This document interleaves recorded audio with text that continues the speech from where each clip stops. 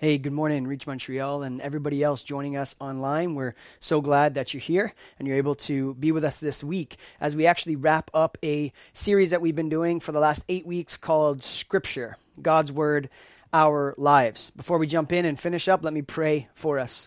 Father, we just thank you that we have this time, that we're able to come together, that we're able to worship you through your word, that we're able to hear your word and your words. And I just pray that you would apply it to our heart and our minds, and that we would be moved to worship and moved to see you more clearly. We ask these things in Jesus' name. Amen.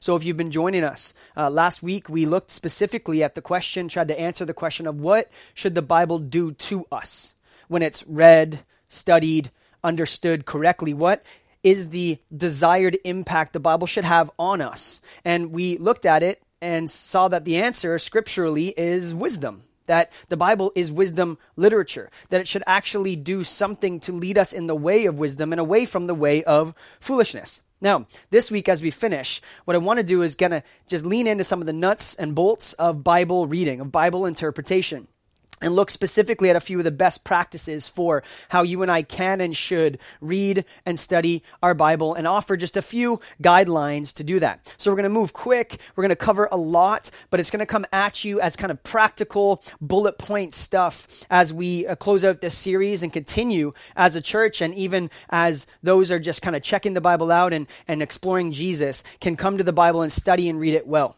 Let me remind you of the definition that we've been using of the Bible as we've gone through this series. Here's what we've been looking at. The Bible is a library of writings that are both divine and human, that tells one unified story leading us to Jesus. And what we've done over the last 8 weeks is just kind of unpack different areas of that definition and try to just kind of boil it down and understand it. The Bible is a complex library of literature. That means that every time we come to the Bible and read the Bible, or anytime we even talk about studying the Bible, what we're actually doing is biblical interpretation, okay? Or it's a word that we've been using, hermeneutics. Hermeneutics is really just a technical term for the art and science of biblical interpretation. It comes from a Greek word that actually means interpret or translate. So everyone interprets the Bible. Whether you are a believer, a Christian, or a non-Christian, we all interpret the Bible because we can't read something and not interpret it. This is a deeply personal, multi-layered process where we read and interpret, and we have rules, even if they're unspoken or unknown rules, when we come and we interpret and apply any form of information. No one simply just reads their Bible literally. We've been looking at that throughout the series. Instead, we all interpret the Bible literarily. We look at it and we come at the Bible with a complex lens. So we don't just see the Bible as plain. We actually see the Bible through a lens that is made up of several complex factors, including personal ones, kind of presuppositions and personal experiences, cultural and historical ones, kind of our cultural moment, our worldview, kind of the ethos of the day impacts us as we read the ethos of the Bible. And we also bring kind of assumptions and questions and different things towards the Bible as we read it. So the point there is just that everyone is a theologian. A theologian is just someone who studies God. As soon as you and I say God is like, or I don't believe in God, or the Bible says, fill in the blank, what we have just done is we've just done theology. We have just done hermeneutics, right? Even if we don't think that that's true. So the question isn't, do I do theology or not? Do I interpret the Bible or not? The question is then, how can we interpret it correctly? How can we be and learn to grow into good theologians? Theologians that read the Bible in its terms and on its terms, and actually come out and understand the Bible correctly and apply it truthfully. That is the goal as we read the Bible. And we're students of the Bible for our entire life. And you and I have different relationships to the Bible. I've started this series asking you what your current relationship is to the Bible. And our relationship through our life and different life seasons with the Bible changes too. And so it's important to understand that we are all students of it, and that we should be. That there should be a posture where we come to learn from the Bible. We come to ask questions of the Bible, but that we also allow the Bible to ask questions of us. So correct biblical interpretation is a view that we come to the Bible and understand the Bible in two ways. First, literarily, that it is literature, that it's written in human language. And that means that we take into consideration grammar and linguistics and context and culture, all of those elements. So literarily, but also theologically, that the Bible is God's word to us, that it is a book, a collection of books made into one book for us that tell us about God. Primarily speaking, the Bible is not about you, me, history, Israel. It's actually a story about the work of God, his character, his commands, his heart, his mission, his purpose. So, good biblical interpretation, just to boil it right down, has to take into consideration that when we come to read the Bible, anytime we do, that we're reading it literarily and theologically. Literarily as human terms and theologically in God's terms. Okay? Watch what Paul says to a younger Timothy about this in 2 Timothy chapter 2. Paul says to Timothy, "Remind them," speaking of the church, "of these things, and charge them before God not to argue about words, which does no good, but only ruins the hearers. Do your best to present yourself to God as one approved, a worker who has no need to be ashamed." Watch this. "Rightly handling the word of truth. But avoid irreverent, silly babble, debates, for it will lead people into more and more ungodliness, and their talk will spread like gangrene." So that's like cancer. It'll spread like a disease. Notice what Paul stresses here, that there's a right handling of the word of truth, that good hermeneutics, good biblical interpretation, good understanding of the Bible leads to a good reading of the Bible, a good life lived in light of the Bible, on its terms and in its terms. Whereas the flip side of that is also true. A faulty hermeneutic is actually destructive. A poor reading of the Bible is actually destructive to the message of the Bible, to ourselves and to others, to those, to the hearers, Paul says. And that's really important because not every interpretation of the Bible is on the same playing field. That there are good interpretations and there are poor ones. There are helpful, truthful, correct interpretations and there are false interpretations. And this is exactly why the New Testament is full of warnings against false teachers and false teachings. They were already around in the first century church, and they are still very much alive today, especially given the internet and some of the platforms that different people have. Everyone's opinion and interpretation of the Bible is just kind of taken, weighed against another, and then we're like, I guess, right? But there are good and poor interpretations of the Bible. One of my favorite examples of this is in Acts 17. There's a group of Jews that are called like noble, and they're the Bereans.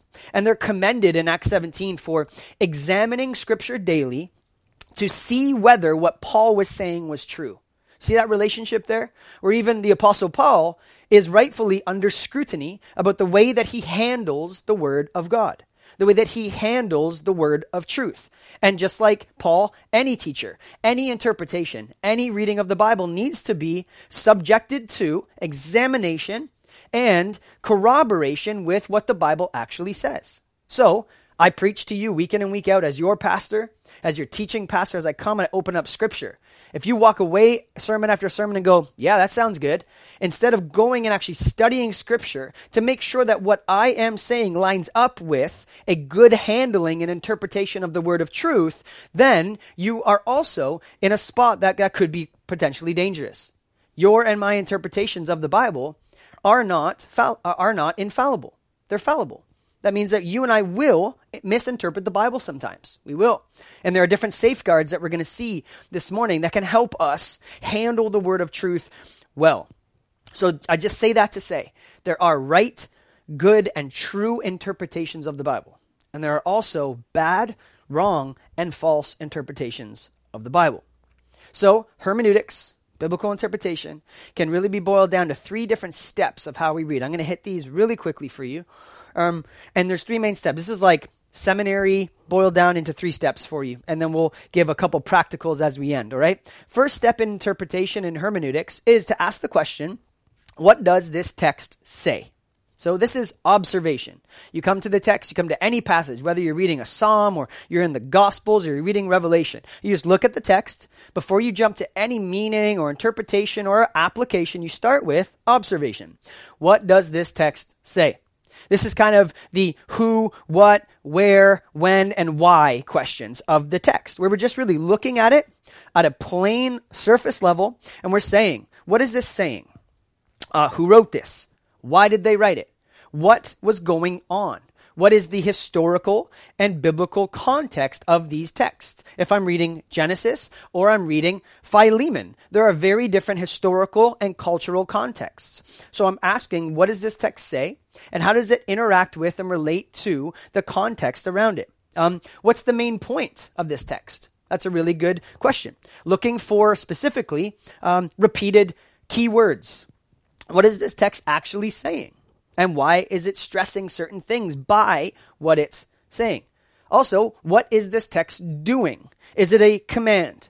Is it an observation? Is it a story? Is it a question being posed to the reader or to the hearer? Those are very, very important. And I would just say here, when you read the Bible, as you're sitting with the text saying, what does this text say?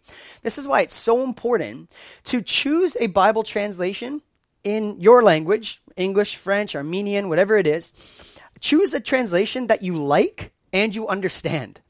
I don't know why we've kind of become enamored with translations over history that ultimately are old and they're outdated. And then what ends up happening is we go and read some of these older translations, and they can be good, they are good, but we read them and they're not even in our words. So we have a hard time understanding what it says, and then we're left not able to go and communicate it to communicate what it says to those who don't know what it says. So this is why it's important to choose a translation that you like and that you understand. If you're reading your English Bible or whatever mother tongue language you choose, and you're having a hard time understanding that translation, choose a different translation. And just really quickly, there are three different kind of types of translation or philosophies behind translation. The first are literal translations. And now these are translations that are word for word. They try to take the Greek and Hebrew and Aramaic manuscripts, and they go word for word and translate them. And they're sometimes called wooden translations, because it's taking the word and going word for word, making sure that there is absolute accuracy about the words from language to language. Examples of those would be the ESV, the RSV, the KJV, the King James Version, or the New King James Version. Those are all word for word literal translations. The second type of translation is a thought for thought. Now that focuses not on the words, but on the sense or meaning of the words of the original languages. And then it has a little bit more liberty to choose English words that are modern, that still point to the accuracy of those original words. Some examples of those would be the NIV. I know many of you enjoy the NIV. The CSB, which is a newer translation, also is a thought-for-thought translation. And the NLT, the New Living Translation, is also a really solid thought-for-thought translation. I tend to use a literal, especially for preaching and teaching, and I tend to gravitate towards thought for thought for my own personal devotionals, because there seems to be something that gets at the heart, because it's speaking in our words, in our language. And then the third type of translation is called a paraphrase. Now this takes the thought for thought and kind of, it's on steroids, where it goes and it actually is an artistic or poetic retelling of the thought of every passage. Examples of this would be the Message, or the Message Remix, and the Good News Translation. That this is actually focused specifically not on the original words, but on the thought and kind of ethos of the original words and the words of the audience, of the hearer. So it tends to be artistic. There's a little bit more freedom to use different phrases and terminology that would be more modern. Now, regardless of what translation you choose, it's just so important to always choose a translation that you like, that you enjoy, that speaks kind of to your heart and just kind of like pulls that out of you, that you can be drawn into it, and that you actually understand. And this is why Bible scholars and linguistics experts are always remaking new, updated translations of Scripture. It's very important that we do, because we need to learn how to speak God's word in words that are modern to people that have not heard it. So that's why it's so important to have new translations. Every couple decades, we tend to see a new translation pop up, and necessarily so. It's actually a very, very important thing. Okay? So that's the first step in biblical interpretation. What does this text actually say? Secondly, what does this text mean? Now we move into interpretation. Where we started with observation, now we move into interpretation. Notice, the question isn't, what does this text mean to me? Okay? Asking what a text means is not going to what it means to me. What do I feel about it? Interpretation looks specifically at what was the intent of the meaning of that text. So, what was the original author's intention in writing this? Okay? A text means what the author intended it to mean. And for us, with our definition of the Bible, we understand that there's human authors, but one divine author in Scripture. So it's important to look at the human authors and say, hey, what was Paul saying? What was Ezekiel saying? What was Moses writing? What was Joshua doing? What was going on in their world as human beings from their perspective as authors? What was their intent in writing this? But then also the second layer to that is, what is God's intent in inspiring this to be in Scripture? What is the original intent of that? In seminary, this is drilled into you in hermeneutics, and it's just a little phrase: a text can't mean what it never meant. Right? It can't mean what it never meant. Now, that doesn't mean that there's not new things to kind of unearth out of Scripture, but what it does mean is that those new things can't contradict what the original intent was. And that's very, very important, especially as we approach apocalyptic literature or prophecy, or even the origin story in Genesis. It's so important to be able to look and say, what did this text mean, so then we can understand what it does mean. How would the original audience have understood this? And then how does our audience here and now in modern life understand this? It's also really important here to ask what kind of writing this is. And we've talked about this a little bit throughout the series, that there's many different genres, right? You and I don't read a text message, an email, and a poem the same way. We don't. Why? Because they're different genres. They're different literary forms that require different rules, that require different rules of interpretation. And so that's important. Are we reading poetry? Are you reading wisdom literature? Are you reading apocalyptic? Are you reading a genealogy, which you don't read, you just skip, right? Are you reading a law code? Whatever it is, that's very important because it's in kind of the packaging of the type of text that we see the meaning of the text. Super important. So context is king. It's very, very important to have context, because I would say almost every bad reading, almost every poor interpretation of Scripture comes from taking a text out of its context and then just kind of plopping it anywhere or nowhere and then saying what that text means. Here's a couple examples out of Scripture. I have not come to bring peace, but a sword. Out of context, you're like, okay, pick your swords up. Let's go. Whoever said that, it's Jesus, by the way. Let's go and do that. Okay. Another example. No one whose testicles are crushed shall enter into the assembly of the Lord. Okay. Disturbing, weird. Don't know why that's in the Bible, but context shows us why that's in the Bible. Last example. May the Lord strike you with Egyptian boils and tumors, scabs and itch, for which you will find no cure.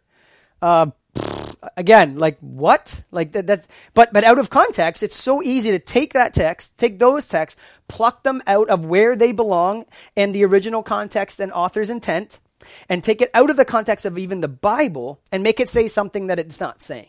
And that happens all the time. And church, if you're a follower of Jesus and you belong to the church, let me tell you, this is so common today, especially in a post-Christian, post-Bible culture, where we just kind of cherry pick verses as skeptics or atheists or whoever it is, kind of lobbing an argument against the Bible, and then say, well, look at this. Look what the Christians believe. Look at that text. Look what the Bible says. The Bible says that. Can you believe that? How can you love a God who says that, right? So it's very important that we, as students of Scripture, understand that there are good, right, true interpretations of the Bible and poor, bad, unhelpful, destructive interpretations of the Bible. And most of the time, that comes back to context. And why context is important is because it helps us kind of get down to the micro level, but it also helps us understand and flesh out the macro level story of the Bible. You and I can't appreciate a tapestry, like a knitted tapestry, by only looking at each thread on its own. It's the thread's location in the big picture that makes it beautiful. Similarly, with a piece of painting, a piece of art, you can't, if you just zoom in on each of the small brush strokes, you miss kind of the beauty of the whole. And that's exactly what context does for us. It invites us into the whole. We need to read Scripture. we need to understand Scripture and interpret Scripture in its context, both internally, meaning in its own internal unity. We need to understand the Bible and how it relates to other things in the Bible, but also externally. So historically, culturally, what are those things? What were the things that were going on in Israel at that time? Why are those laws about purity there? What is it saying to the culture of that day? And then how can we take the principle to today? Those are so important as we interpret. And last, in this second step of hermeneutics, look for hyperlinks. The Bible is full of hyperlinks. You know, on the internet, when you on a website and it has the blue link and it's linking you to another article or a blog post about this or whatever it is, or somebody said this, so go check out their work. The Bible does this all the time, everywhere. And it's connecting you to texts internally within itself. And it does it on purpose. We have to ask, as we read the Bible, as you're sitting with a psalm or as you're reading the Gospels, you're reading one of Paul's letters or whatever it is, you got to ask as you read and you look at observation, what does the text say? And then you get to what does this text mean? It's always great to ask the question, what other text does this remind me of? Are there any other passages that this is pointing me to?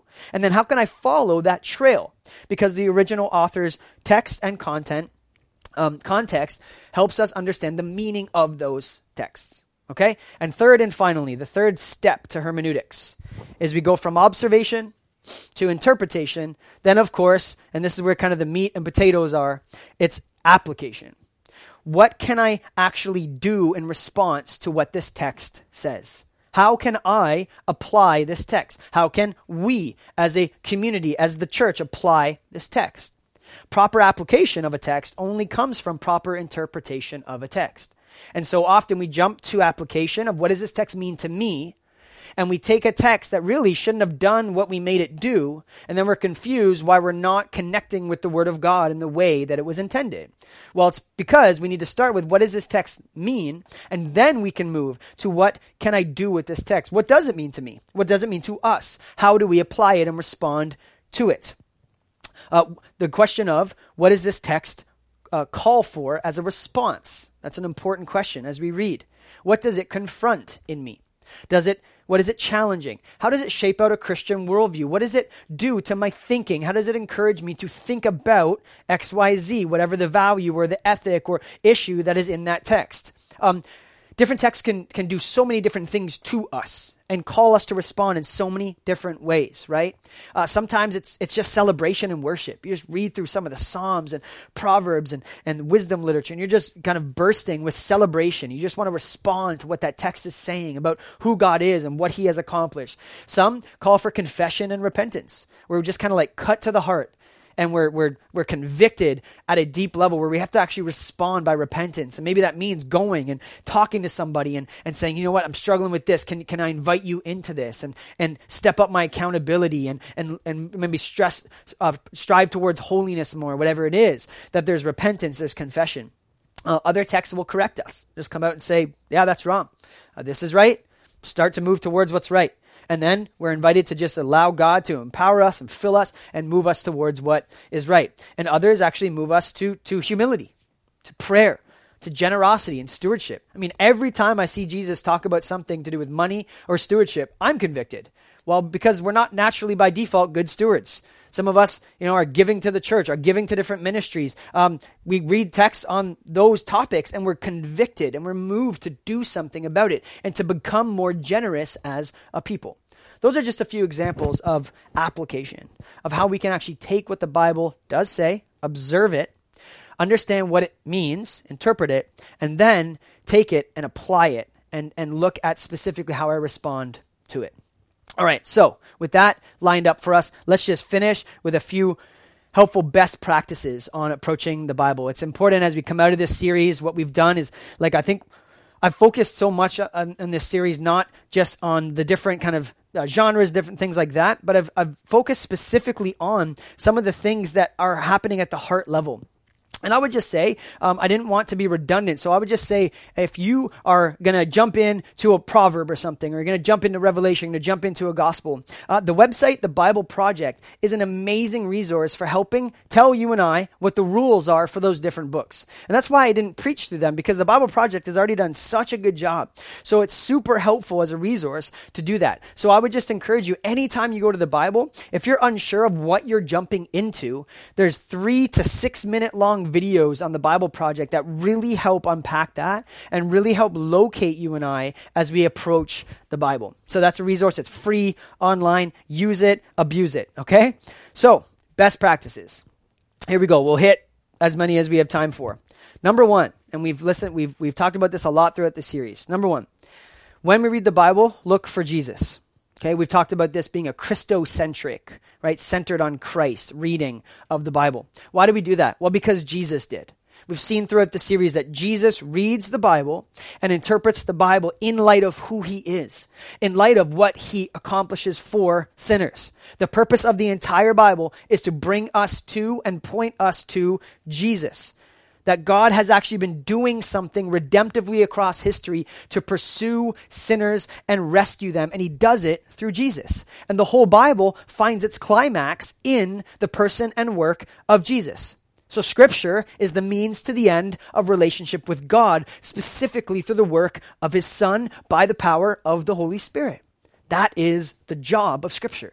So it's so important anytime we're reading Scripture, anytime we're interpreting it, anytime we're applying it, that it does come back to Jesus. It is always, only, and repeatedly about the work of Jesus. So important. And it's so important because uniquely, Jesus didn't just show up as a religious teacher with words about God. He came as the Word of God, meaning that the words of God in Scripture point us to the true and living Word of God, capital W, Jesus. And it says in John 1 that the Word actually became flesh. The Word put skin on. That Creator God steps into creation.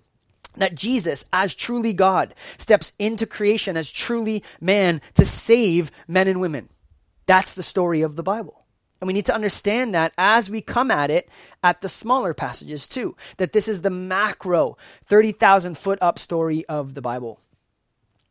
This also means for us that the Bible does sometimes leave us with questions that are unanswered. And it does it intentionally. Why? Well, because the answers of those questions are in relationship with the one who has not only inspired the Bible, but has come into human history, and he's the one that has all the answers. So it actually invites us into relationship with the one who has all the answers. So the Bible, again, and we've done this throughout the series, not an answer book for us to just kind of inventory, go through and get every topic and text. Instead, it does answer a lot of our questions, but the ones that it doesn't answer, it ends up being an invitation to relationship with the God who has inspired the Bible. Super important. Number 2, make Bible reading and study a daily priority and keep it simple. Prioritize and practice reading Scripture. If you look at your daily life and your weekly rhythm and you just take stock of it, just take inventory. And I would encourage some of you, I know I have in the past, to do kind of a liturgical inventory of your week and look at your time. Look at how much, and write it down. Like write it down in your phone, write it down in your journal. How much time goes to different things? Because in reality, it's not that we don't have time to read the Bible.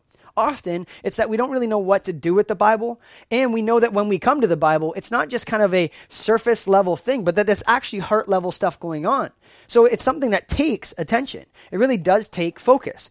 But if we don't prioritize it, we will never practice it. And what we do day to day is who we become. How you spend your day is how you spend your life. And so keep it simple. Don't jump into, I'm going to study the Bible for 40 hours a week if you can't even do 4 minutes. Right? Start simple, but prioritize it and practice it. And especially read it when you don't feel like it. Especially read it when you don't feel like it.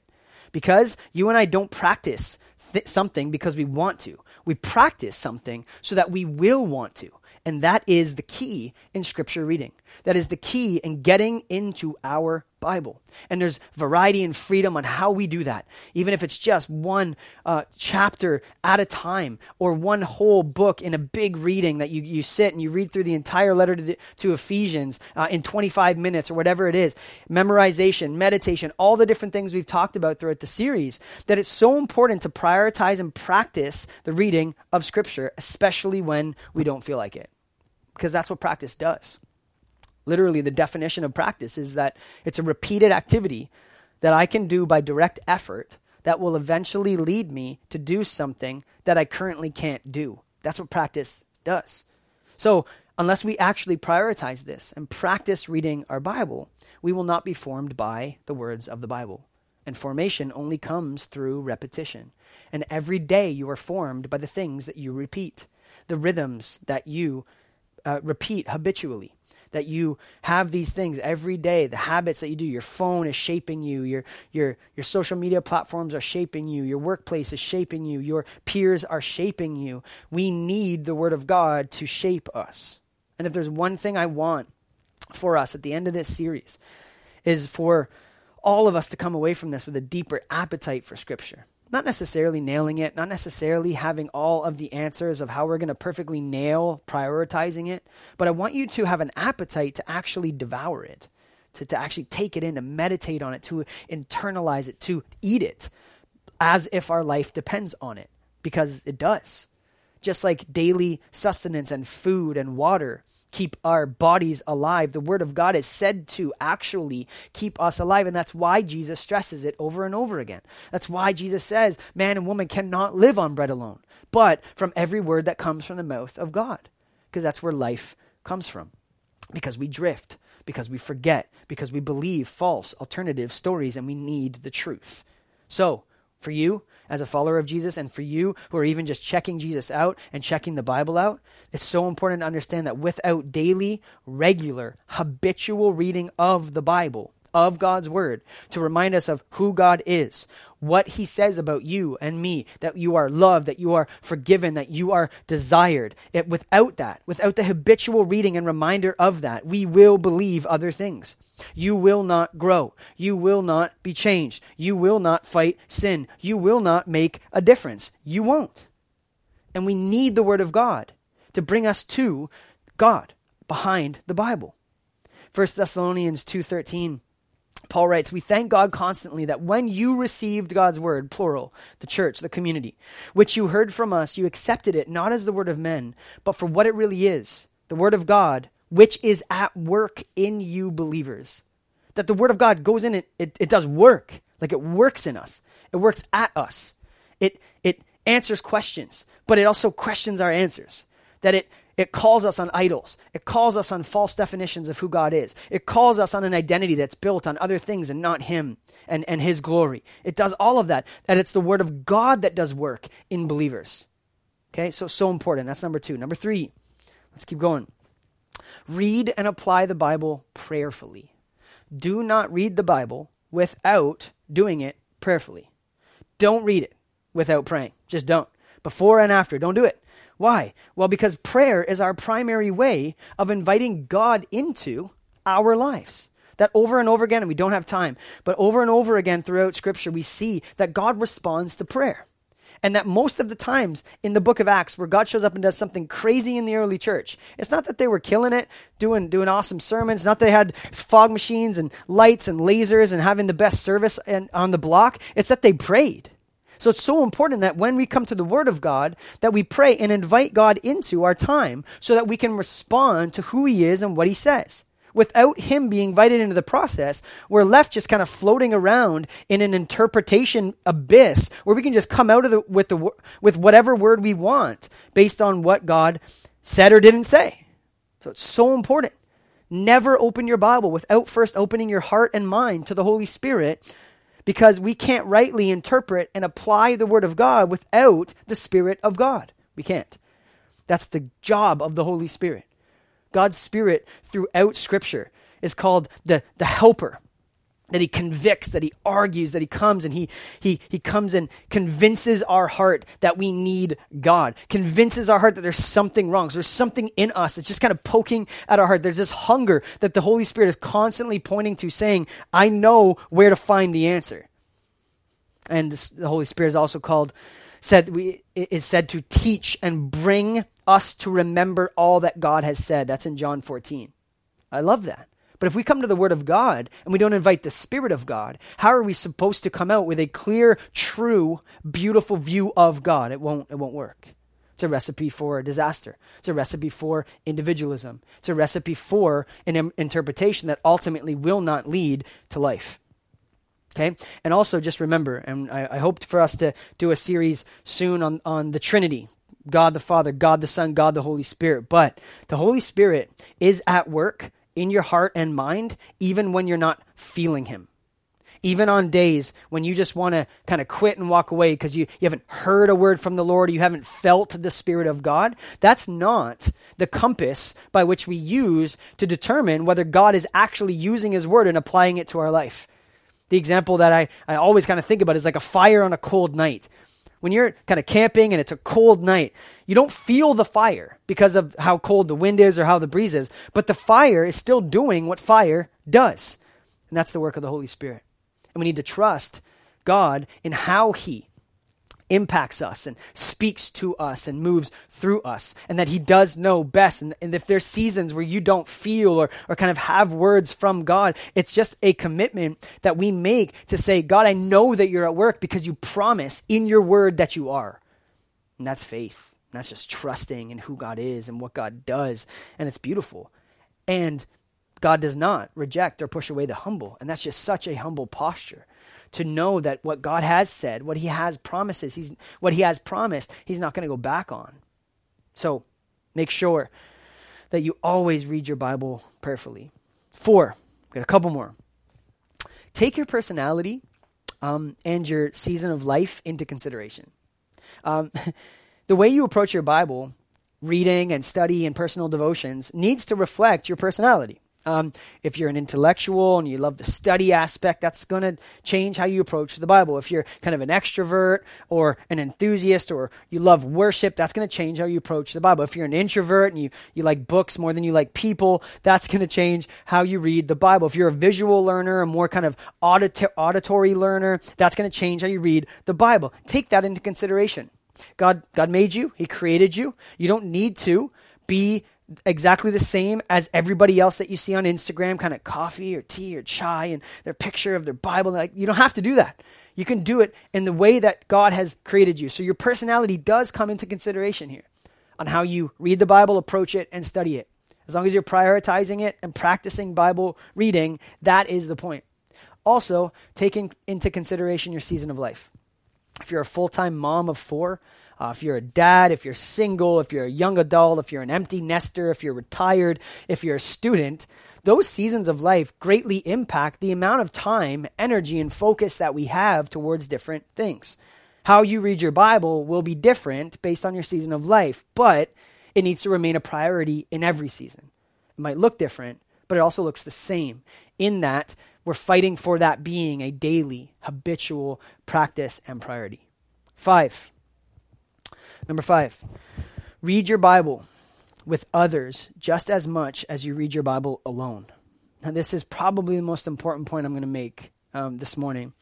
The Bible is a library of books written by community for community. It has to be, and it is only rightfully understood and interpreted when it is studied, unpacked, understood, and applied in community. Okay, we need some course correction here in the West, in the Western church, because what has happened is private study of Scripture has become primary. So quiet times, personal devotions have actually taken priority over community time. Okay, and it's not biblical. That's not at all. Now, don't hear me saying what I'm not saying. And personal, private devotion and study is very important. It is. But not more important than being amongst the community, in community, hearing and applying the Word of God. Okay? So, in the West, quiet times have taken precedent and priority over community time. That is not the model and the pattern that we see in Scripture at all. When we don't read, and this is why it's important, when we don't read and apply and interpret and take in Scripture in community, it's so easy to see our private, solo interpretations of Scripture as the only way to understand it. And so we end up in a silo by ourselves thinking, oh yeah, that's probably right. And what can happen very quickly, is we end up shaping Scripture with whatever hobby horse we're riding at the time, or something happening culturally, and we just go in and we start looking for things in the Bible. We start seeing things funny in the Bible based on a cultural moment, or we have some like pet agendas that we have, and we go into those things, rather than letting Scripture shape us collectively in community. You do misinterpret Scripture. I do misinterpret Scripture. We will. And this is why we need community. This is exactly why we need one another. And that counts for community alive and dead. We're part of a long historic process of confessions and theology and doctrine and conferences and all sorts of things that from the early church, from the book of Acts to now, we're a part of this huge community, this cloud of witnesses. And even before that, the Old Testament covenant community. We're a part of that community. So it's so important to make sure that we're interpreting Scripture in community, modern day, right here, right now, me and you in community together with diverse life experiences, ethnic backgrounds, languages, different maturity levels spiritually, different even education levels on the Bible. It's so important, but also within this larger community of the people of God. Within history and throughout history. So important. We need each other in this. And I think what's happened, especially in modern churches in the West, is that sola scriptura, the idea that Scripture alone is our final kind of rule and authority on what is good, right, true, that we use it and that we come to it to bring us to God correctly, that sola scriptura has really just become solo scriptura. So instead of seeing Scripture as Scripture alone being the thing that brings us to God correctly and truthfully, we end up reading Scripture alone, by ourselves. And so sola scriptura has become solo scriptura. But it's not biblical. The right interpretation of the Bible belongs to the church as a whole, as a community. And there's so many examples of this, but this is why in places like Ephesians 4, we see that teachers, right, the gifted teachers, plural, are given to the church, plural, for the equipping and building up of individuals in the church. You see the language. That teachers, pastors, elders in particular, their primary job is to help the church better understand, interpret, and apply God's word to their lives. Okay? So a good teacher, elder, pastor proclaims God's word as to what it does say and what is true, and also protects against false teaching and what it doesn't say and what isn't true. So it proclaims the good news and it points out the bad news that's out there. Everything's just kind of floating around. Have you ever heard a sermon or podcast or just kind of like whoever your favorite kind of pastor or teacher, Bible teacher is, and think, I've read that text hundreds of times and I never saw that. Why did I not pick that up in my Devo this morning with my coffee for 15 minutes? And what happens is when you see that, you hear a Bible teacher like unpack something and you're just kind of like, wow, like I didn't see that. I never would have seen that.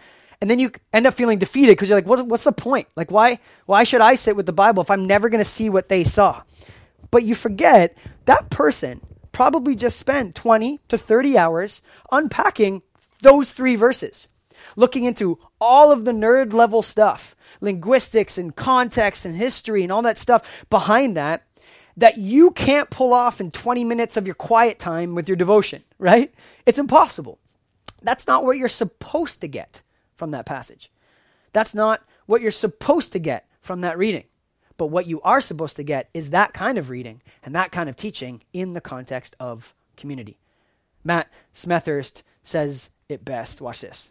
It's imperative, therefore, that we approach Scripture alongside others in the context of a diverse community. Otherwise, our experiences will limit us, our preferences will govern us, and our biases will blind us. We desperately need other Christians, ideally those who are different from us, to function in our lives as both barrier setters and barrier removers, simultaneously keeping us from reading wrongly and freeing us to read wisely. I love that. I think he's right. That's exactly the picture that we see in the early church throughout the book of Acts. In Acts chapter 2, verse 42, we see that the church actually devotes themselves to the apostles' teaching in community, fellowship, breaking of bread, and prayer. Those are all plural things done in community. All of those are done with others. None of those are done by themselves. Notice it doesn't say that the early church devoted themselves to quiet times and private devos and attending church services. That's a modern invention. That's not a biblical model for what it looks like to actually come to the Bible. So, don't hear what I'm not saying. Personal, private devotions and meditation and prayer, very important, but not more important than life lived in community. And when done well, personal, private devotion and study will actually contribute to the community. And they're not kind of two things that are separate. They're actually intersecting things. The example would be like any team sport, right? You think about any team sport, whether it's basketball, soccer, hockey, whatever it is. Why do you practice by yourself? Why do you practice on your own? Well, you practice on your own to develop, improve skills so that when it comes time to practice and play with your team, that you're actually ready, that you're an active contributor to the team. And if you're not practicing and you're not playing, you're probably not on the team. And if you are on the team and you're not practicing or playing, you're not going to be on the team very long, right? You're spectating from the stands, eating hot dogs and nachos, criticizing the players and the coaches. And so much of our churches are full of this kind of mentality. You have a role in this. You have a responsibility in this. As a follower of Jesus, you are commanded to do this. So just to double back on last week, the idea of wisdom, that there's an active component as we pursue wisdom. Colossians 3:16 says exactly this. Let the message of Christ dwell among you as you teach and admonish each other well with wisdom. Okay? When you heard you there, did you think me? Did you think personal, private, singular me, individual? Because that's not what the Greek is. It's actually plural both times. Listen to it again. Let the message of Christ dwell among you, plural, as you, plural, teach and admonish each other with all wisdom through psalms, hymns, and songs from the Spirit. I just love that because we need each other. We need teachers, gifted, qualified teachers, for sure, to unpack and interpret. But then we need one another as we look at the lived experience of how we take God's word and change our lives. So, if I can just stress it, get into community. Read the Bible in community. If that's in your city group, continue to read your Bible. Start each time you get together with just a short passage together. Read it out loud together in community. If you're married, read with your spouse. Read with your husband or your wife. If you're single, get a few friends together who love Jesus and opens God's word and just read. Pray, invite God into your time, and read God's word. He promises to not allow his word to go out and return to him void and do what he intended it to do. We must lean on that promise, and we must do that in community. Last and finally, and then we're out of time, read the Bible to worship well. Read the Bible to worship well. The proper response to God when we understand who he is, good theology, good understanding of who God is, leads to the right response, and that is worship of that God. Good theology, understanding of who God is, leads to good worship, proper worship in all of life. It rearranges the affections of our heart. It puts everything back in its place. It takes the disorder of sin and it reorders it and gives us peace and freedom and forgiveness and restoration. That's what God's word does. So the purpose of theology, the purpose of biblical interpretation, all of these technical things, these aren't just kind of like for the scholars. These are for you and me. Good theology leads to good worship. Good biblical interpretation leads us to see the good God that is revealed in the pages of Scripture. And that is what stokes and fans into flame a love for God. That is what fuels mission. That is what fuels generosity and obedient living. That is what actually motivates us as individual followers of Jesus to go out and be a part of the church that is changing the world as salt and light. Only this. I love how the Apostle Paul says it in Romans 11. And by the way, after two of the most dense, probably theologically packed chapters in the whole Bible, okay, Paul's doing deep theology, deep technical theology. And then look what he comes out of on the other end of that. Watch this. Oh, the depth of the riches of the wisdom and knowledge of God. How unsearchable his judgments and his paths beyond tracing out and figuring out. For from him and through him and for him are all things. To him be glory forever. Amen. That's what good theology does. Good theology leads us to worship. May this, church, be our response to God and his word as we see him more clearly. May this be every time we open the Bible personally, every time we come into community together, every time I get up and I teach to you and us that this would be our posture, that we would be looking at God's word to see God more clearly, to worship him well. Let me pray for us to that end. Father, we thank you that we can know you. We thank you that you made yourself knowable, that you made yourself accessible. And not just that, but that you came and got us and rescued us when we turned to other things. That God, for us as followers of Jesus, that you would motivate in us, that you would create in us a heart that is desperately hungry for your word.